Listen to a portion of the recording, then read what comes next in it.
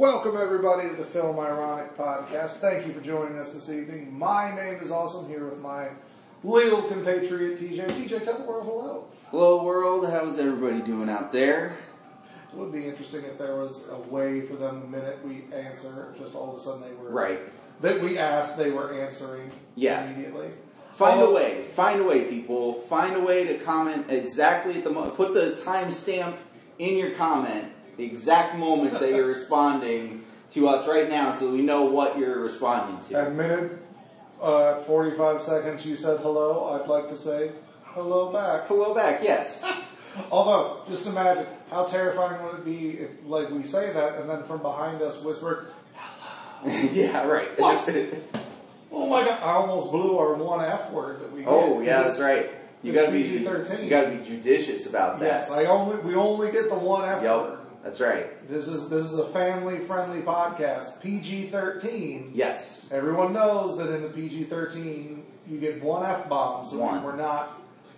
I'll probably be the one using it most of the time. I imagine, yes. Unless somebody really did sneak up on us, and then, who knows? I do. Whoa! Yeah. Whoa! I might turn into who was it? Bobby the Brain on commentary. Oh, Somebody yeah. snuck up on him and took his jacket and he dropped an F-bomb on air. I gotta say, TJ. Now that I have to be honest, now that I think back, I don't think I've ever heard you say the F word. Oh, who? This is weird. It is. It's rare. It's a rare. I have heard you curse. Yes. Now you don't have a salty mouth like I have a salty mouth. Mm-hmm. I think you know that. I think by now you've learned in the years of our friendship that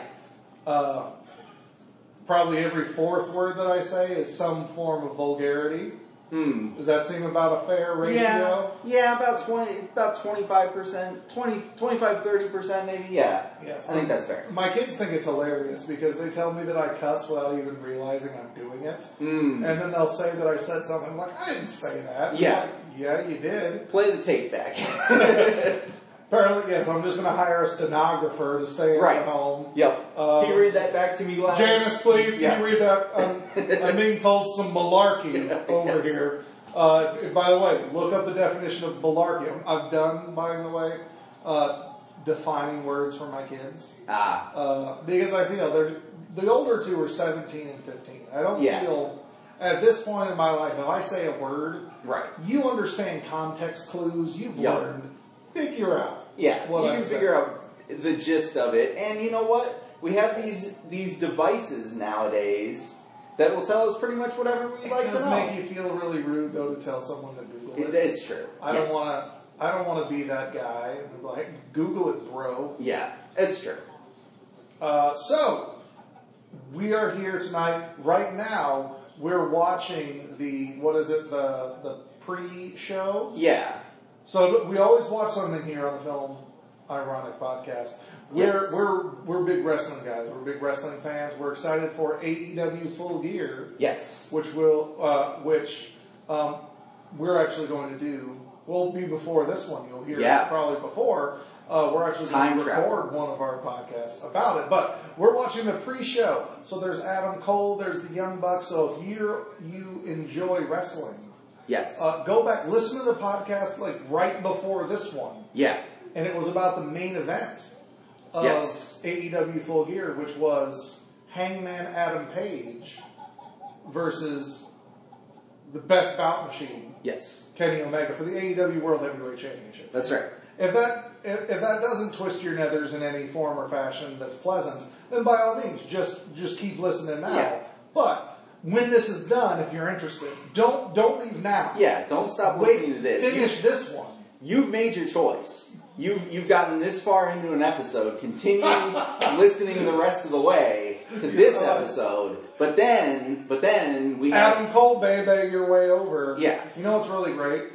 I love it when JR will say Adam Cole, baby. Yes. It sounds so unnatural and so weird. Also, I like how cranky JR is. My entire life, until AEW, I imagined that Jim Ross, good old JR, was just this nice, kind of soft-spoken, country bumpkin kind of dude. Yeah. And I say that in the nicest thing.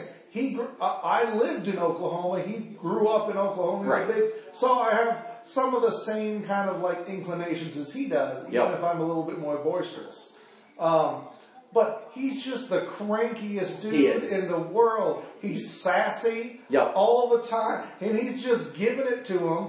And I love everything. It sounds like I'm complaining. No, also, JR really doesn't like it when the internet complains at him about things. Yes. Apparently that makes him super cranky. Yes. Which is all the more fantastic. I think it's hilarious. Yeah, and he does try at times to like kind of poke fun at it, but in a way that you can totally tell he's not a fan. It's like when that Eminem album, the Kamikaze, where he was trying to say that it didn't bother him, that people didn't like Revival, but it was very clear if you listened to any song on that album that he was super mad that people did not like Revival. Nothing says I'm not bothered by this by going out of your way to talk about how much you're not bothered by it. Oh, it doesn't bother me at all. Let me just explain in excruciating detail why it doesn't bother me. I don't care that you didn't like Revival, but let me tell you why you're stupid. Revival's the best rap album ever made. Right.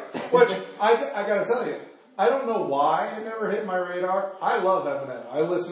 I have almost all of his albums. I've listened to them all. Yeah. Except Revival. Oh, yeah. I can't remember hearing anything from Revival. I think I heard that River song. Wasn't it like The River? Yeah. Has Ed Sheeran's in it? Yeah, I'm trying to remember if there was any, like...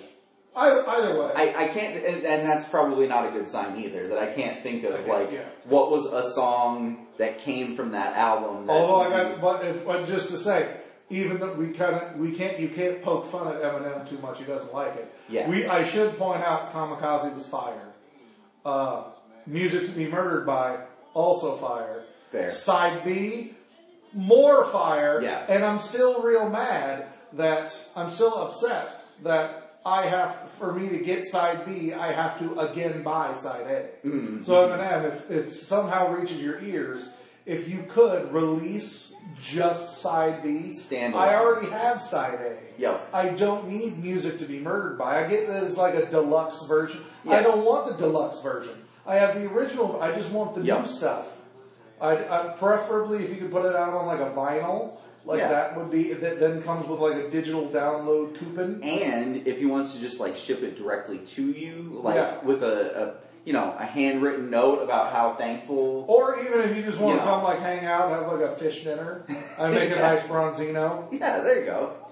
Whatever. Not asking too much. I'm open. Hit us up at FilmIronic or at TJ and Awesome, whatever. Yeah. Whatever floats your boat, whatever makes you feel fancy. Yeah. So, trying to get Eminem to be my new best friend aside. Right. Why don't you tell the world? What are we really here for? Well, because it's not poking fun at JR and Eminem. Oh, there he is. There's JR, cranky old man. It's not to talk about wrestling. What are we here to talk about tonight? What are we here to talk about? Well, you might have noticed if you've read any of our many articles on FilmIronic.com. Cheap plug for the .com. It was almost a Mick Foley-esque here in. Hopefully, we got a cheap pop. Insert name of city here. You might have noticed that we like the comic book movies. We like the movies. We like a lot of. And like many people, we're big. At least I am. Yes. I'm a big MCU fan. I very much like the Marvel Cinematic Universe. I think going back to being a kid, I always chose Marvel over DC. Sure. Which way did you go? Were you Marvel or were you DC? Or were you are you going to be different? I'm an Image guy. I like Spawn. I did like Spawn. I won't lie. But I think, so I would say individually, Batman and Green Lantern are probably like my favorites. Okay. But I would say like overall, if you took like kind of an average, those two would be like the top tier. I'm with you. But if you took kind of an average, I would say Marvel. Maybe none of them are my top two, I mean, Captain America's right there. You know, probably third. Yeah. So I mean, maybe you can't go wrong with Batman. I do like Green Lantern. Yeah. I like to think of myself, if I got to be a lantern, I'd be an orange lantern. Mine! Mm-hmm. That's the whole thing. Yep. There's only 2 people who know. I don't know if it's changed now. Yeah. But one of the coolest things was, in the DC universe, there is only one orange, or at least there was only one orange. Oh, Do you yeah. remember his name? It's Larfleeze. I didn't even give you a chance to answer because I assumed you weren't going to. His name is Larfleeze. He's the coolest character. I believe in the story he murdered the other orange lanterns so that he could be the only one. And so then when he defeats someone and devours them, he will then create an orange construct of them. Mm-hmm.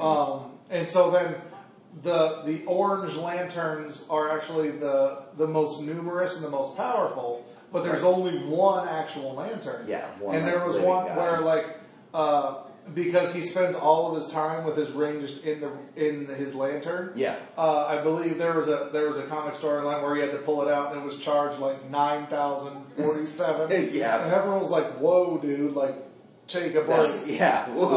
But I always found this a really interesting thing that they did. Oh, there's a puppy. He's laughing. He's mad. That's okay though. I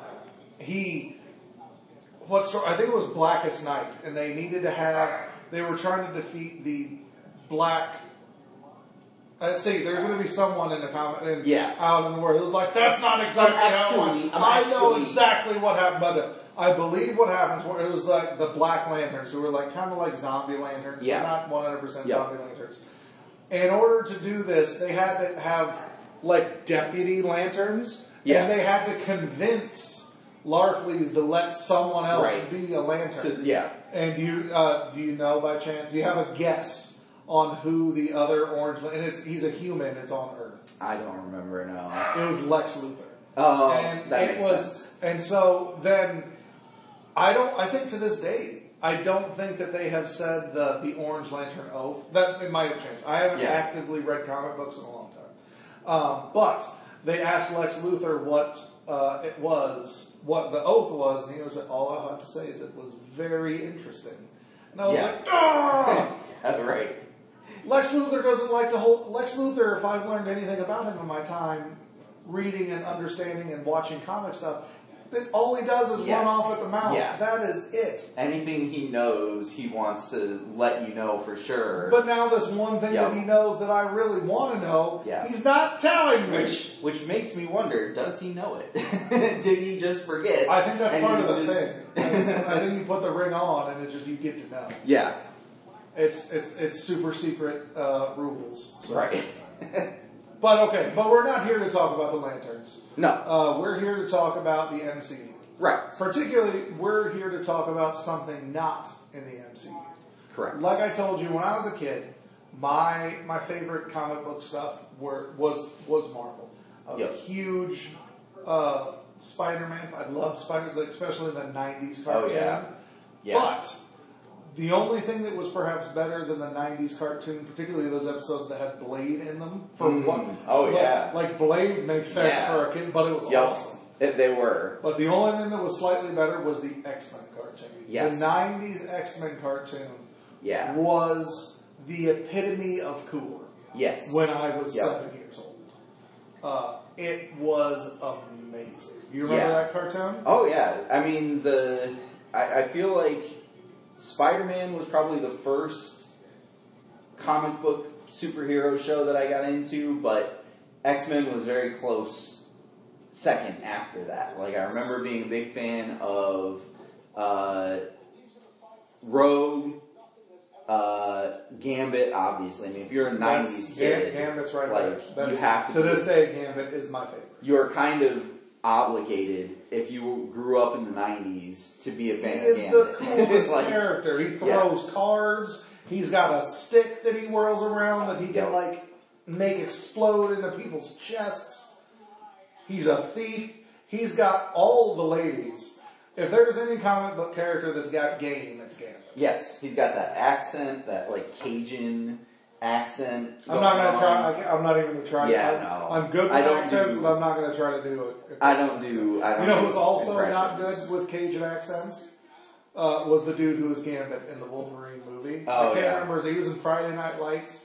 I can't remember his name off the top of my head. Oh, geez, but he also could not do a Cajun accent. Yeah.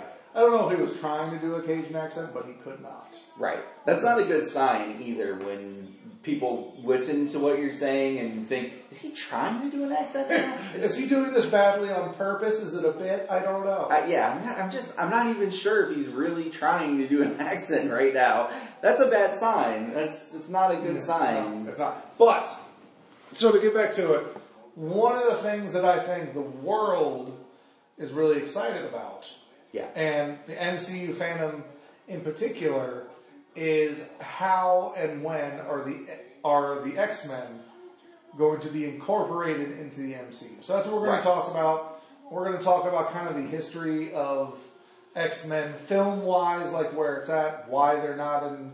Right. And why it could happen. And why it could happen. Like now we're at a point where it actually could happen.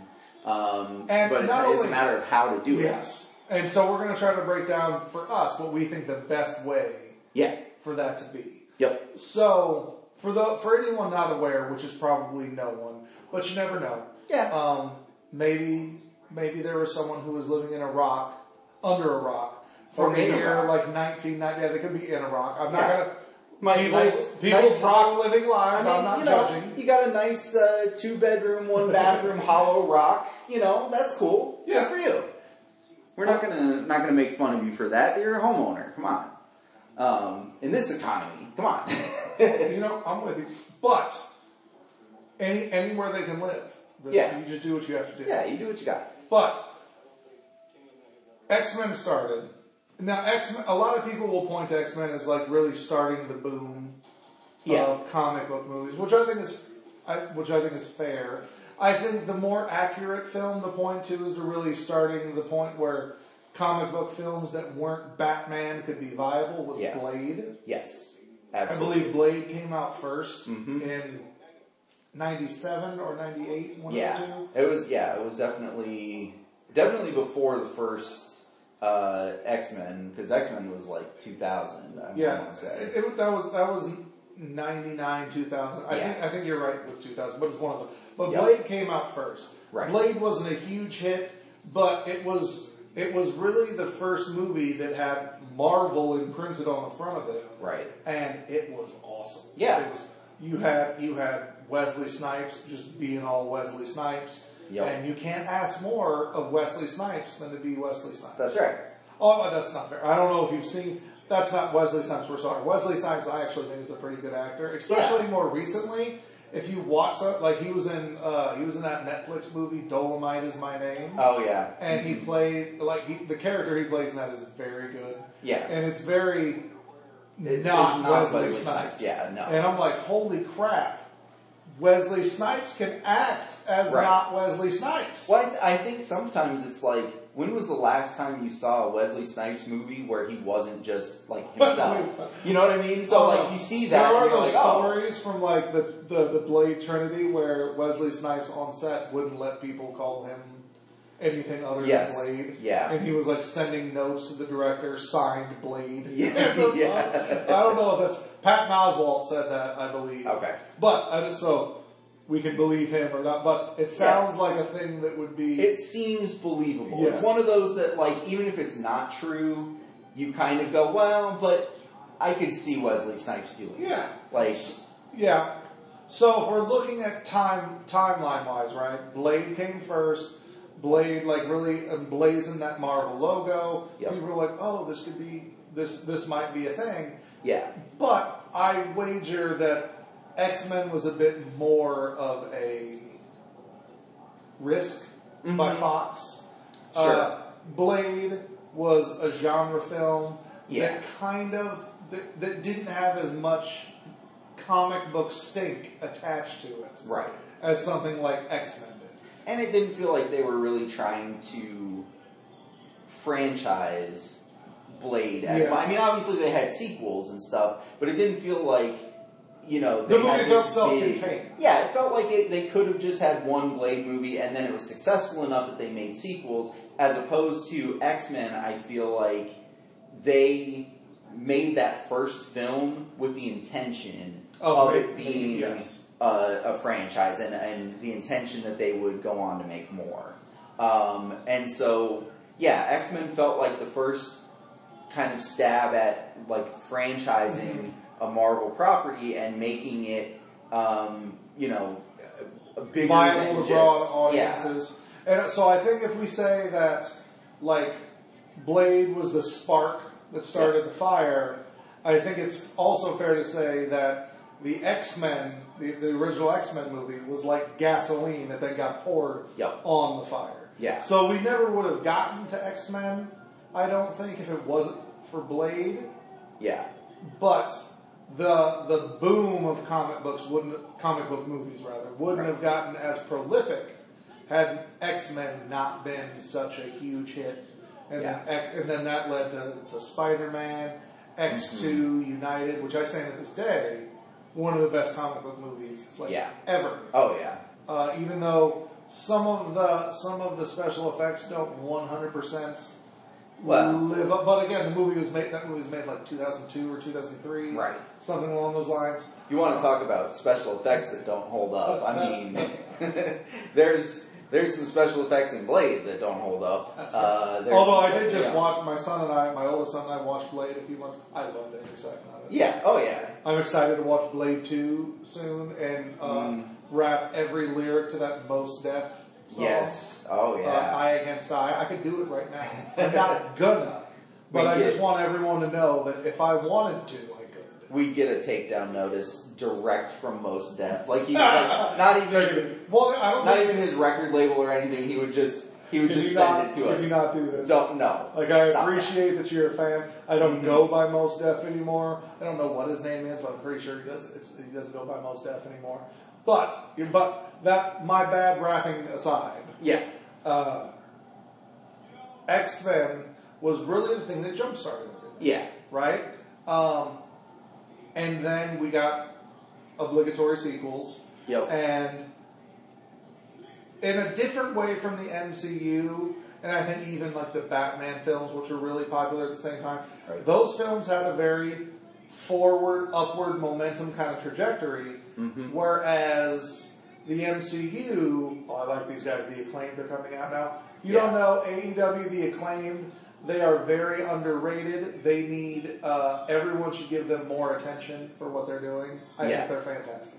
Yeah. It's a good gimmick that hasn't really been done or done well. You know what it is? It's Enzo and Cass, except they can actually wrestle and like aren't like you don't get the feeling that they're like just incredible douchebags in real life. You know what I mean? Like you actually kind of think, oh, like these guys, you know, it's an act. They're good at this. But it's not. Enzo and Cass were just, unless they were naming off cheeses in Wisconsin, they're just the worst. Right.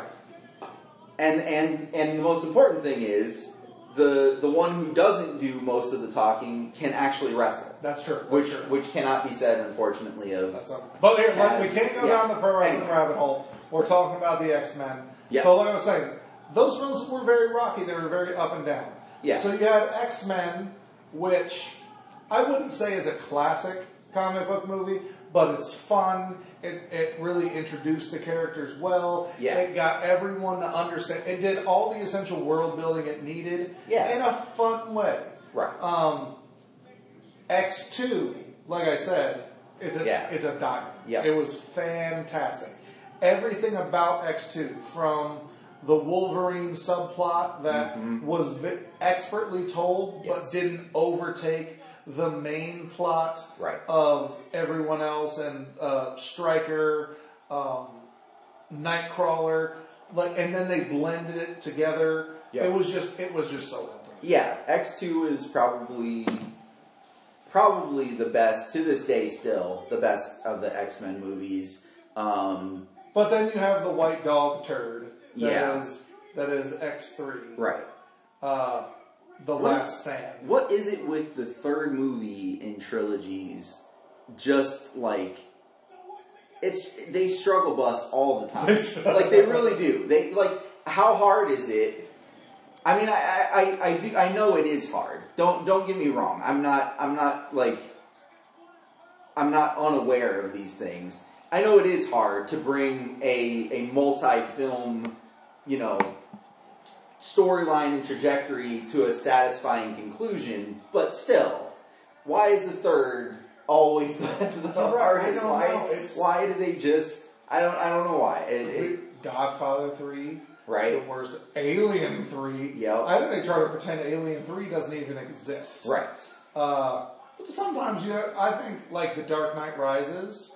Yeah. That's a solid third. It was fine. I feel like so But then often, modern day, you have the third awful Star Wars the sequel. Star Wars sequel trilogy. That was, that was a fucking, oh shit. Oh, see, now I blew it. I didn't even, just even thinking about those stupid Star Wars, I just, thank you, George Lucas and Disney, I just blew my one F-bomb on nothing.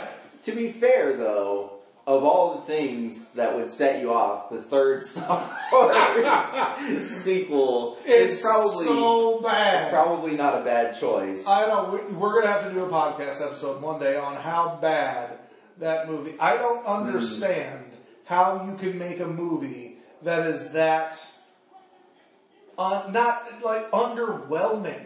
Yeah. Like the expectations that were heaped onto that movie, right? And then just it fell. It's like I'm just gonna do whatever I want and make my hipster bad guy into a good guy, right?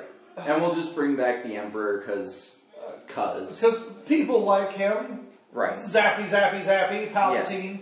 What? I don't want to. It's going to make me mad. Right. I ruined my F-bomb. I'm very unhappy now. The point is, though, third movies in trilogies are hard to do for some reason, and that holds up because so starting with X3, there was a pretty big downfall. Yeah. Because X3, I stand white dog turd. I don't know what kind of turd Wolverine would be. Yeah. But maybe one that's on fire. Because Wolverine, or X-Men Origins Wolverine, let me say the name of this abomination correctly, was just terrible. Yeah. Now, it was, the only thing that was good is how earnest, Hugh Jackman was, and that is the proper way to say it. It's not Hugh Jackman, it's Hugh Jackman. That's right. In case, just making sure you're aware. That's the only thing that was redeeming. He gave it his all. He got huge. Ripped for that movie. It was directed by Gavin Hood, had a bunch of other people in it. Agent Zero, but the Gambit, that's where he made his only film appearance. But the movie was just so... It didn't break new ground. Right. They were telling us the same story that we had already seen play out expertly in X2. So why are you telling me the story of how Wolverine became Wolverine when I already saw the story of how Wolverine got his Wolverine claws? Right. This doesn't make any sense. Why are you doing this? Also, to this, I don't understand. How does an adamantium bullet in his brain cause him to forget? Also, he has an adamantium coating, so I don't think the adamantium bullet's going to go through the adamantium cell. It's impenetrable. Right. No, didn't make sense. And just, there were so many things that didn't make sense. Why the Black Eyed Peas guy was there, Will.i.am. Right. For some reason, he's in the movie. He's apparently Nightcrawler's dad, I guess. Okay, I guess that makes sense. Because we needed that. Because that's a story. And then they just had so many, they had the Blob. And the Blob was only there to get headbutted by Wolverine. Literally did nothing with one of, the cooler villains that exists. Even though he's very silly. Sure. And nothing about that movie. It was unnecessary. It was not particularly entertaining. Been so good. There were things that they could have done with that movie that would have worked a ton better. In the end, it was just a very misjudged movie. Like, it felt like they really had a sense of, we need to do something with this character while he's still popular, while he's still kind of culturally relevant, and that was the best that they could come up with, I guess. And then, not particularly. No, it was uninspired. It was bad directing, some bad special effects. Go back to that scene where Wolverine's claws come out and he cuts the sink in the bathroom. And, okay. Yep. How did you do his claws so well in the previous 3 movies? Right. And now all of a sudden, it's looking like you got the special effects budget from the Barney TV show to do his claws in the Solo movie. You could have gotten gone to the Spirit Halloween store and get more realistic looking claws for him to put on his hands. Yeah. So I think we've ragged on that enough. Yeah. I mean, I could keep going, but for the sake of my sanity, yours, any listeners, let's not do that. So then we go on. I believe the next 2, I can't remember which one came first, but it was The Wolverine and X-Men First Class. Right. I think First Class came before The Wolverine, but I'm not 100%. Yeah, I don't remember specifically. They came out like close to each other. They were so close to each other, and I was kind of at the point of like, maybe we don't need to do any more of these. Like I didn't really see them in the theater, so I don't remember specifically when they were released. But it was definitely a time when it was like, you kind of had to convince me to like X-Men movies again. And that is exactly what happens. And that is exactly what I think those 2 movies were doing. Right. The 2 previous outings were so bad. Right. So lackluster. Mm-hmm. And they had lost pretty much all of the goodwill that the franchise had, and you were having such success on the other side with the Batman movies, right? With Iron Man, with Spider-Man, until Spider-Man 3. But that's another. There you go. Well, it's another third entry. It was. They needed to figure out how to build that brand back up. Yeah. And so they took obviously the franchise character, the number 1 guy. They took Wolverine, continued to spin him off, and gave us a much better film. Right. It still not as good as a Wolverine film could be, like we finally saw with Logan. Yeah. But it was much better than the first one. Mm-hmm. Even if the villains were a little lackluster. Yeah. The story. It was relied a little bit too much on prior comic book knowledge. Sure.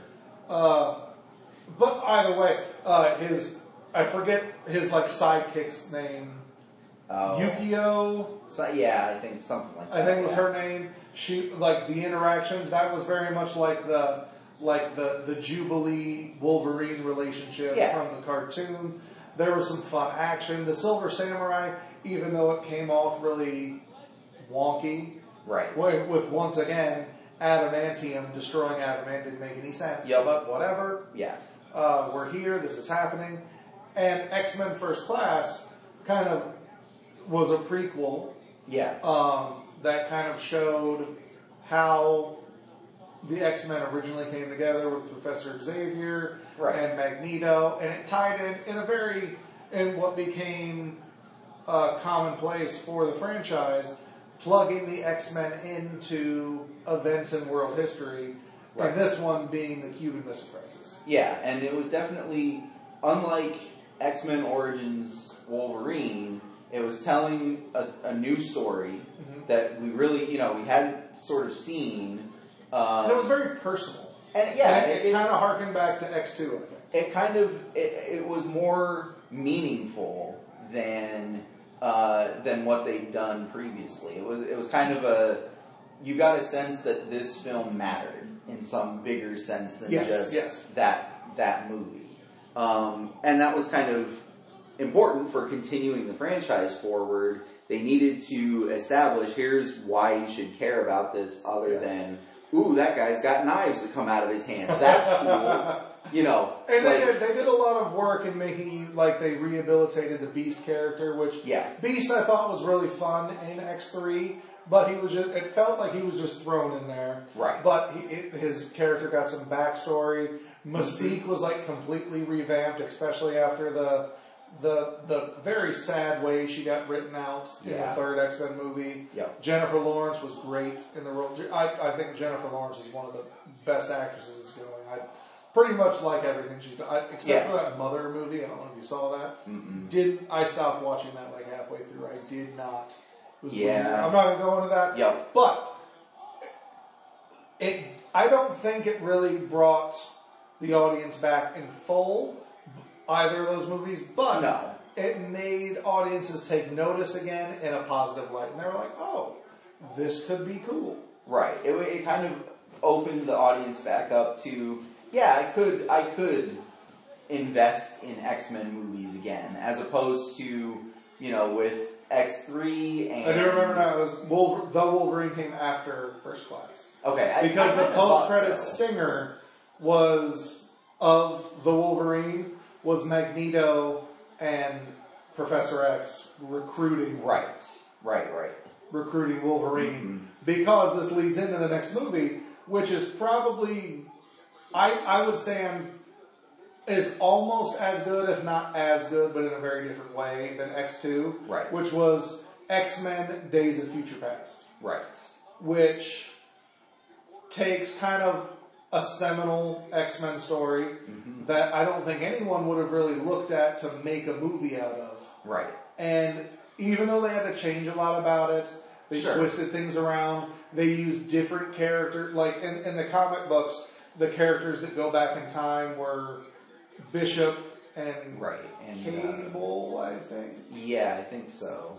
But in the movie, it was Wolverine. Yeah, with the idea that Wolverine was the only character who existed in all of the timelines. Right. So, and he's the only one, because of his regeneration factor, he could withstand getting sent back in time. Because for some reason, Kitty Pryde was able to send... I don't remember how that happens. Oh, yeah. But she sent him back in time. But whatever. Right.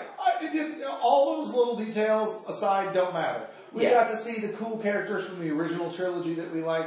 Yep. They're there. Iceman was there. Yep. We got new guys. We got Bishop. We got Kitty Pryde, like I said. Yep. It was really cool.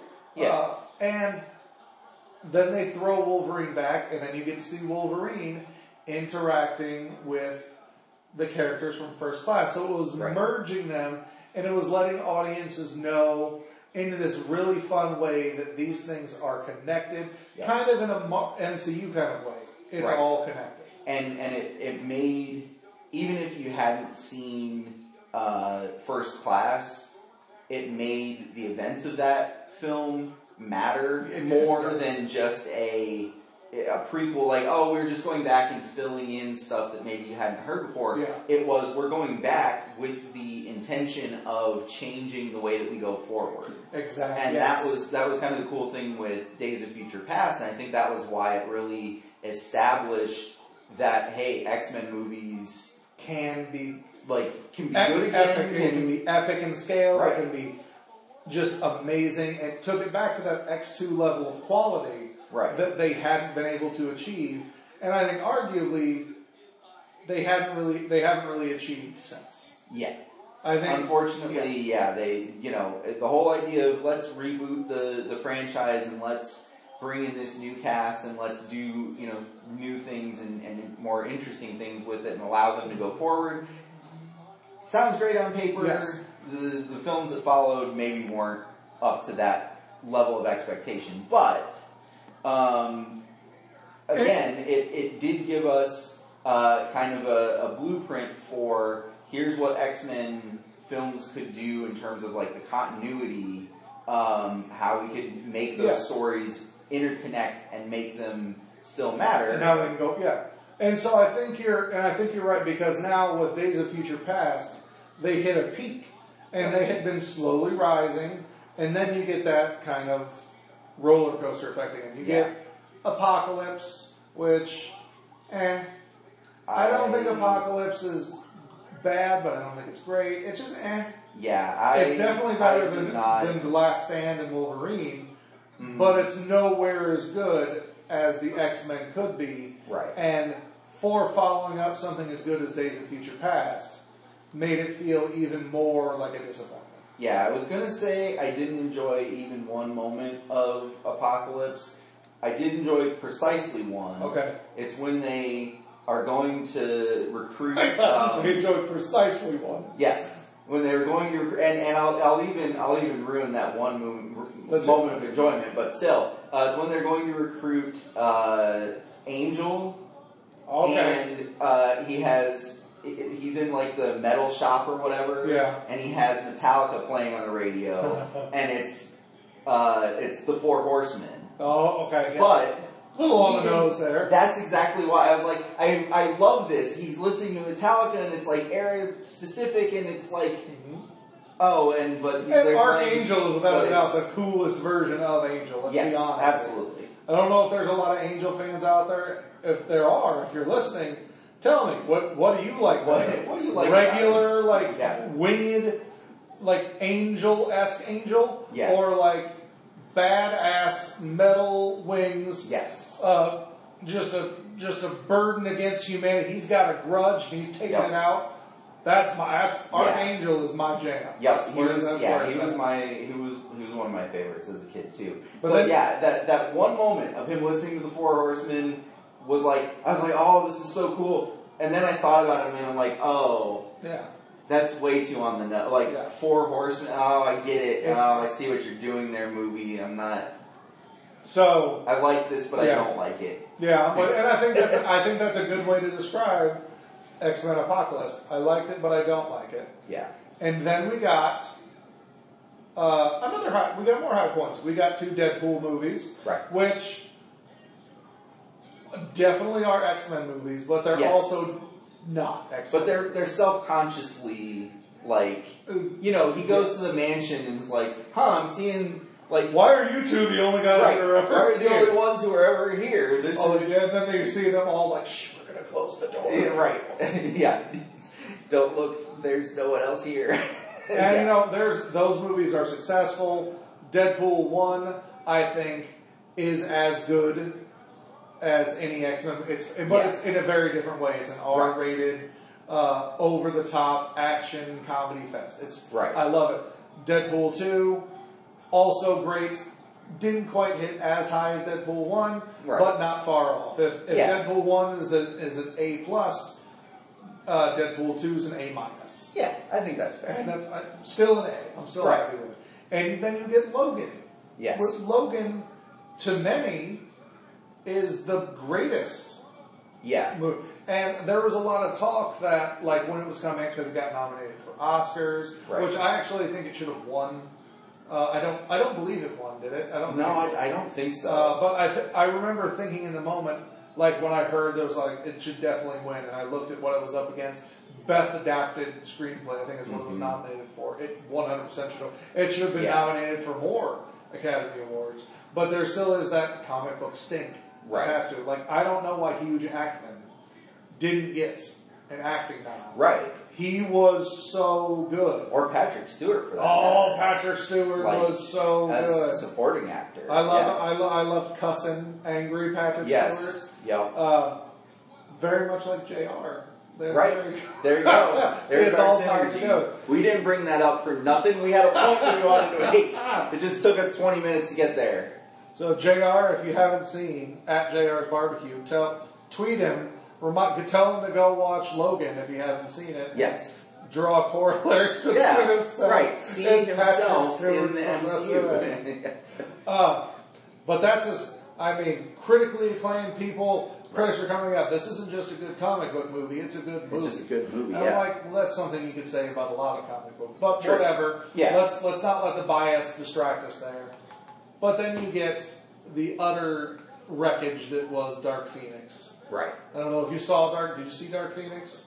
Good. You didn't need to, because it was just a cheap ripoff of Captain America: Civil War done in a very less satisfying way.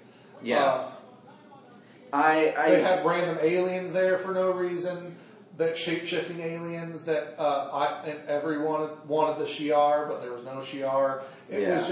It was nonsense. I saw the marketing for that and I said, this is not a film I am going to see. I am never going to see this. I know exactly right now everything that they're going to do, and I don't like any of it. Nope, so I remember watching that movie, and again, you watch that just like watching Wolverine.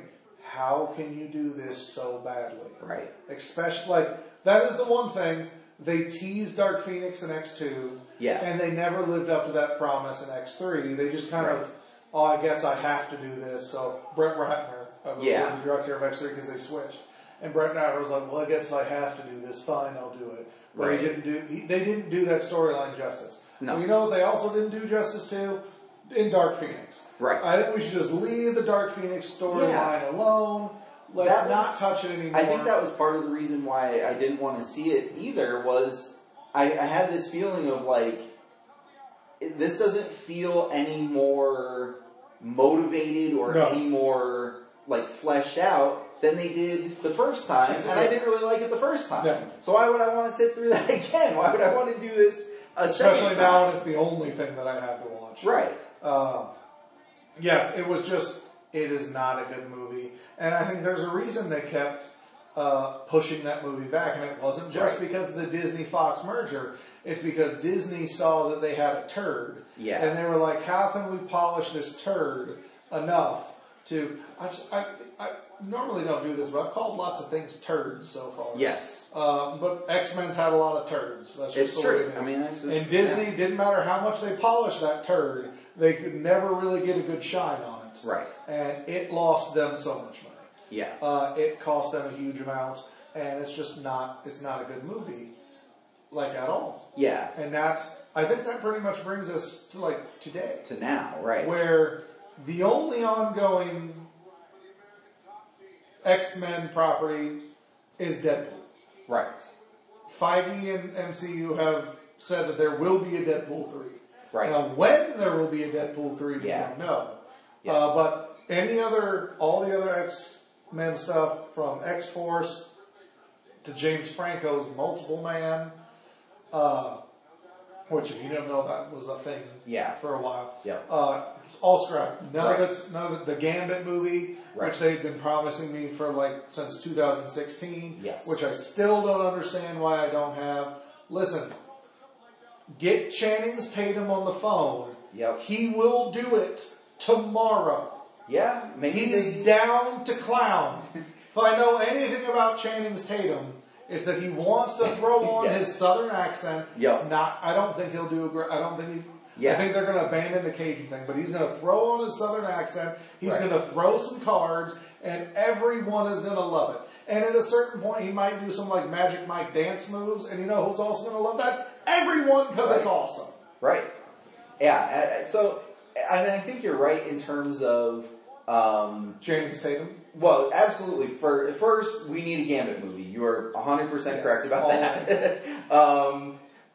But you're also correct in that now feels like a time where the decks are clear.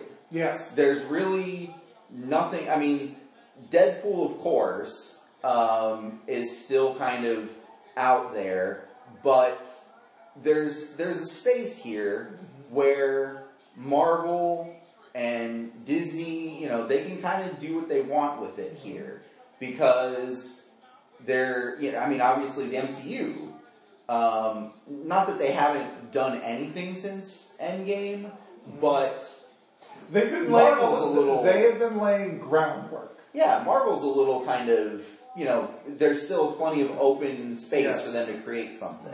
Since Endgame happened, every film from Far From Home to Shang-Chi, I haven't seen the Eternals yet, but I assume it's going to be the same thing, to even the TV shows. Yeah. As fun as they've been, and you can go to FilmIronic.com, you can check out our reviews of Loki, which we are very effusive about. I loved Loki. Yep. They're great, but they were all setting the groundwork for the next set of stuff. Right. So they're setting the groundwork for the events to happen. Yeah. Whether it be Julia Louis-Dreyfus, her character showing up and just like being there and being a thing, Right. and like being kind of like the villainous lady, Samuel L. Jackson, Yeah. Nick Fury, Nick Fury. Yeah. being that, whether it be the opening of the multiverse, which I Right. think is going to be key Yeah. for the X-Men. Right. So I'll tell you my theory. So in WandaVision, I thought that WandaVision was going to be acknowledging Yes. the X-Men universe and was bringing them, because it was said that Evan Peters, who was Peters, Quicksilver, right. was going to be cast, and he was going to play Quicksilver. I was like, oh, okay, well now we don't need to worry, because now the X-Men, like, they're bringing them in. They're using WandaVision, and if any character can do that, it's going to be WandaVision. Now my theory was she had created this space for herself, and her emotion at remembering her brother, missing her brother, was going to be so much that she was reaching out into the multiverse, and she just grabbed another version, and was like, you're here now. Yep. But that's not how that worked. No. They teased us. They, if I can, a swerve. Yeah, if I can loosely paraphrase from Futurama, they raised our hopes and shattered them quite expertly. Yes, and it was. I admit, I was disappointed. Yeah. It wasn't, because again, I had spent so much time, 15 years, 16, however long, like investing in this X-Men universe, and I think there's a big part of me, and I think a lot of fans just don't want that to be over. Right. And with the idea of the multiverse being there, especially with Deadpool continuing on with Ryan Reynolds, I think there's a lot of credence built up for figuring out how to merge these two, even if it's not exact, even if it's not the exact same, because Days of Future Past set the precedent. Yes. Things can change, and they're not necessarily going to be the same. Right. And that's okay. And I think that's where we find ourselves now. Now, the question that we have now is, we talked about how the X-Men got to the point where we're at today. Yep. We talked about what things look like at the current moment with Deadpool, with the Quicksilver tease. But how do we move on from this moment? Can we even move on from this moment in a logical way? And my gut says yes. Yeah. And because of the multiverse. Right. It's particularly because, and might be a weird way to take it, because of No Way Home and Venom. This is the Venom sequel. Right. In the tease, the tag in the Venom sequel was Venom and Eddie were like arguing, as they want to do, and then Venom was like opening up its cosmic knowledge and was going to let like Eddie Brock know some stuff. Right. And then all of a sudden they're just transported from like the Venom verse, is what I call it, into the MCU. Right. Because when when Venom plops down, Venom is looking at a TV and Peter Parker is on the TV when he's exposed as being Spider-Man. Yeah. Ostensibly, I believe this is the same. I think they're going to tie it in and say this is the same moment as either when Sylvie in Loki, when she killed the Kang the Conqueror, and also the same moment when Scarlet Witch kind of touched on and kind of opened up and kind of stuck her hand. And all these things, I think, happen at the same moment. So I think it would be very easy to say, if all these things happen and then the multiverses are kind of colliding, which is what I think is going to happen in No Way Home. I think in No Way Home, I think the Spider-Verse is what they're going to do, but it's the multiverse. But it's just Spider-Man centric. Right. It's colliding. So you have all these characters, all these Spider-Man characters from the other Spider-Man movies that are showing up. And there's been a lot of talk. Is Alfred Molina's Doc Ock that Doc Ock? Or Right. No, I think it's legit Spider-Man 2 Doc Ock. Electro was the amazing Spider-Man Electro. Yeah. I think this is the perfect way to introduce the X-Men. Now, how and when do they come? I don't know. Is it in a TV show? Probably in a movie would be a better place. Yeah. I think the best debut, honestly, would be like a surprise one where you think like everything is just going to shit. They're going to lose. And then who shows up? Channing's Tatum with his deck of cards, Rogue, Iceman. You get some of the cool characters from the past, and you shove them in there. And you're telling me, I'll tell you right now, Jason Marsden is ripped. He's still ready to go. If you don't think he'd come back and be Cyclops tomorrow, you're insane. Right. And that's good. The only person they might have a problem getting is Hugh Jackman. Yes. But Days of Future Past showed us you can change things. Yeah. So the whole multiverse bit of it, I don't know, different Wolverine. Right. Yeah, and I think that's probably the smartest way going forward is, like, you do want to pick, like, I would say pick and choose some people to bring back, but yeah, you can also say, hey, like, maybe we have a couple of new characters that we bring in that way and, you know, establish going forward. Oh, we forgot about the new mutants. We forgot about the new mutants. And the world has forgotten about the that's new why. mutants. Yeah. But yeah, like so then that way you can pick and choose if you pull somebody from the New Mutants, if you pull somebody from the original X-Men. No New Mutants. I'm not saying that they necessarily would, but if there's somebody that you like, you know, from that, if you can sift through the wreckage and kind of find somebody who's all right, and okay, we'll shine them up a little bit, we'll dust them off, and we'll put them in this role. So I do think that you're right. I think you are.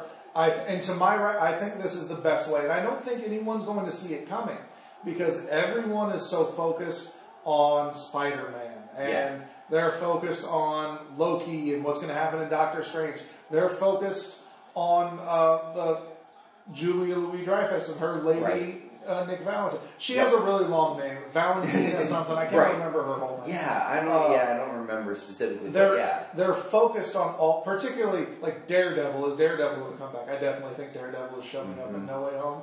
I mean, I don't think I think Matt Murdock will show up. I think Matt Murdock is going to be Peter Parker's lawyer. That's the way I think it's going to happen. Yep, I could see that for sure. So I don't think that we're going to get legit Daredevil, but we're going to get Matt Murdock. And if we get Matt Murdock, that means eventually we're going to get Daredevil's coming. Yeah, it's going down. Yep.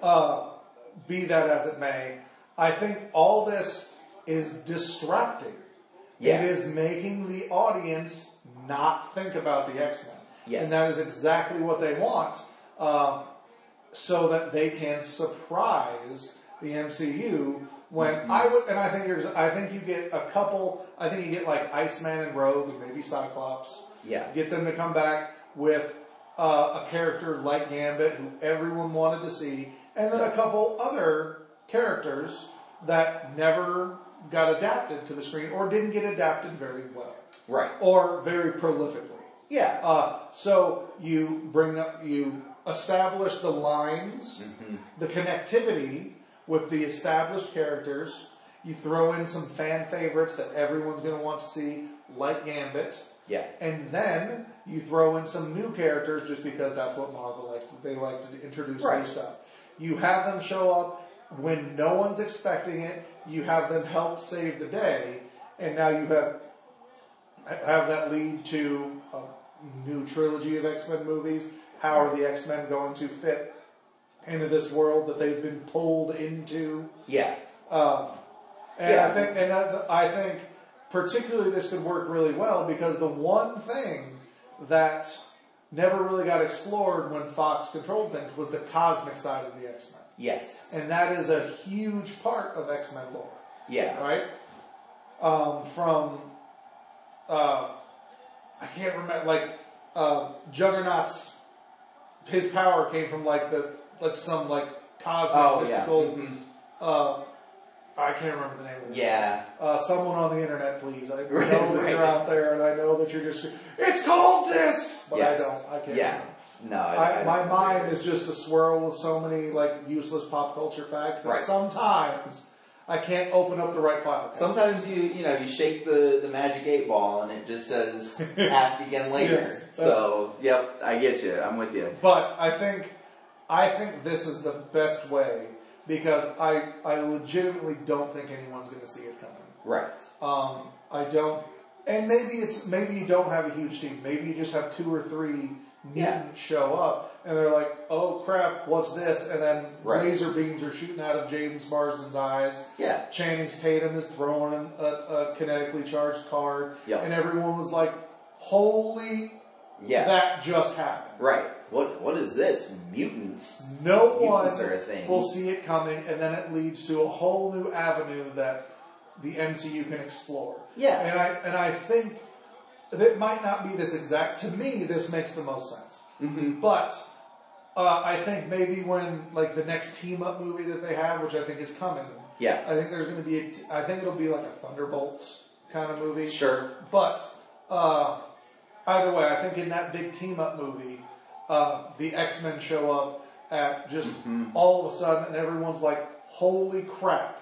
Right. This just happened. Yeah. And it's okay that it will be okay that they weren't built up in the movie because it brings them there for you to establish them as characters to then explore in a series or another set of movies. Yeah, and it doesn't matter that the audience doesn't see it coming because nobody in the movie will be seeing it coming either. It won't be something that, the characters themselves have been, would have been able to like drop little hints and oh, this is coming, because they won't have seen it coming either. And I think that makes the most sense in terms of how to get the X-Men in. And like you said, it doesn't have to be all of the X-Men at once, and it doesn't have to be you don't even have to call them by name, but you have them show up in those leather in those leather suits with the little yellow X. Everyone's going to know who it is. No one is not going to know. Yeah, and again, as soon as you see people with like mutant powers in this universe, that opens the door to whatever they want to do from there. However many of them they want to bring in whatever guise they want to bring them in. Again, whether it's somebody who has played the character in the past or a brand new version of that character, whether it's characters we've seen in other movies or characters that haven't really been given their due. And it opens that door up to whatever, whatever I they want to do. think the links are definitely possible. You don't want to erase the history like something with like the Fantastic Four, because there's so many good parts to what was established in the Fox X-Men movies, and there are so many people to those things are beloved. Right. Like to me, like in all honesty, I still watch the Deadpool movies, Logan. Yep. I will go. We can turn on X2 United right now. Yes. And I will just be thoroughly engrossed because it's that good. Yeah. Not just a comic book movie, a movie. And I think tying into this, but all the groundwork was set for it not to matter the iterations that show up. Because Days of Future Past, I can talk, set the precedent that things can change. The timeline is malleable. Yep. And Loki did that too with the whole time period. Showed that things can change. The multiverse exists. How this comes together, when it comes together, I don't know. Yeah. But I don't think it's going to be as long as people think it is. And for my money, this kind of surprise isn't the kind of thing they've been able to do since Samuel L. Jackson showed up as Nick Fury at the end of Iron Man. Right, exactly. They're going to be able to have the same kind of holy crap moment that they have not been able to have since that. Right. And I think that's what they're looking for. And any of the lapsed fans who have kind of like fallen away from Marvel and from X-Men, they'll know as soon as it happens, because there will be a bunch of posts online. People will be going, "You won't believe what happened. Like we can't tell you, but like you won't believe. Like, oh my gosh, there's a just going to be a lot of like Magic Mike gifts or whatever. Like, there's going to be people. I mean, of course, it's the internet, and the internet is awful. So there's going to be a ton of people just blatantly spoiling it. But if you're like me and you do a decent job of kind of blocking those kind of people out, you will still see oh my gosh, see this movie, don't, stay past the end credits, or, you won't believe what happens in the third act of this movie, or whatever. Yeah. And I think that's going to be the way that they're going to kind of draw people back in. But, yeah, like you said, I feel like the next Spider-Man, and certainly the next Doctor Strange, are very much invested in kind of toying with that idea of the multiverse. And I don't necessarily think we'll see it in either of those movies. No. But soon after. Yes, because here's the question. Planted the seed. They've got that idea out there. It's got to pay off at some point. It does, because, and I think now we've answered this. How do we add the X-Men to the MCU? We don't have to. Right. They are now there. Yeah. It's just a question of when are they going to pop up. Yeah, when are they going to be acknowledged as being in this universe, essentially? Mm-hmm. Well, yeah, I don't think it's necessarily acknowledgement, but rather when are they going to show up to save the day? Right. To when then do they just appear? Yes. Yeah. And I don't know what movie it's going to be in, but I definitely think it's going to come sooner than later. Yeah. Probably like 2024, 2025. Yeah. Because by that point, we're going to be beyond the groundswell, the story building films that have been coming out. All the ground building will be done, kind of the world, establishing all of the elements that are needed. That'll be done by that Multiverse, point. time travel. Right. Everything is there. The X-Men exist. It's just a question of when are we going to see them. Yes, exactly. All right. Well, ladies and gentlemen, I would like to thank you on behalf of myself and my partner here, TJ. Thank you for joining us for this episode of the FilmIronic podcast. Make sure that you check out us on SoundCloud, on Apple Podcasts, on Spotify, everywhere you get your podcasts, on YouTube. Like us, follow us, never miss a thing. TJ? Right. Check out the .com. Oh, yes. FilmIronic. FilmIronic.com. You can get all our stuff there, as well as stay up to date on just things that we find interesting. Yeah. That we like to report on. Exactly. There's features, there's podcasts, there's trailers, everything you need, your entertainment hub on the internet. That's right. Good night, folks. Good night.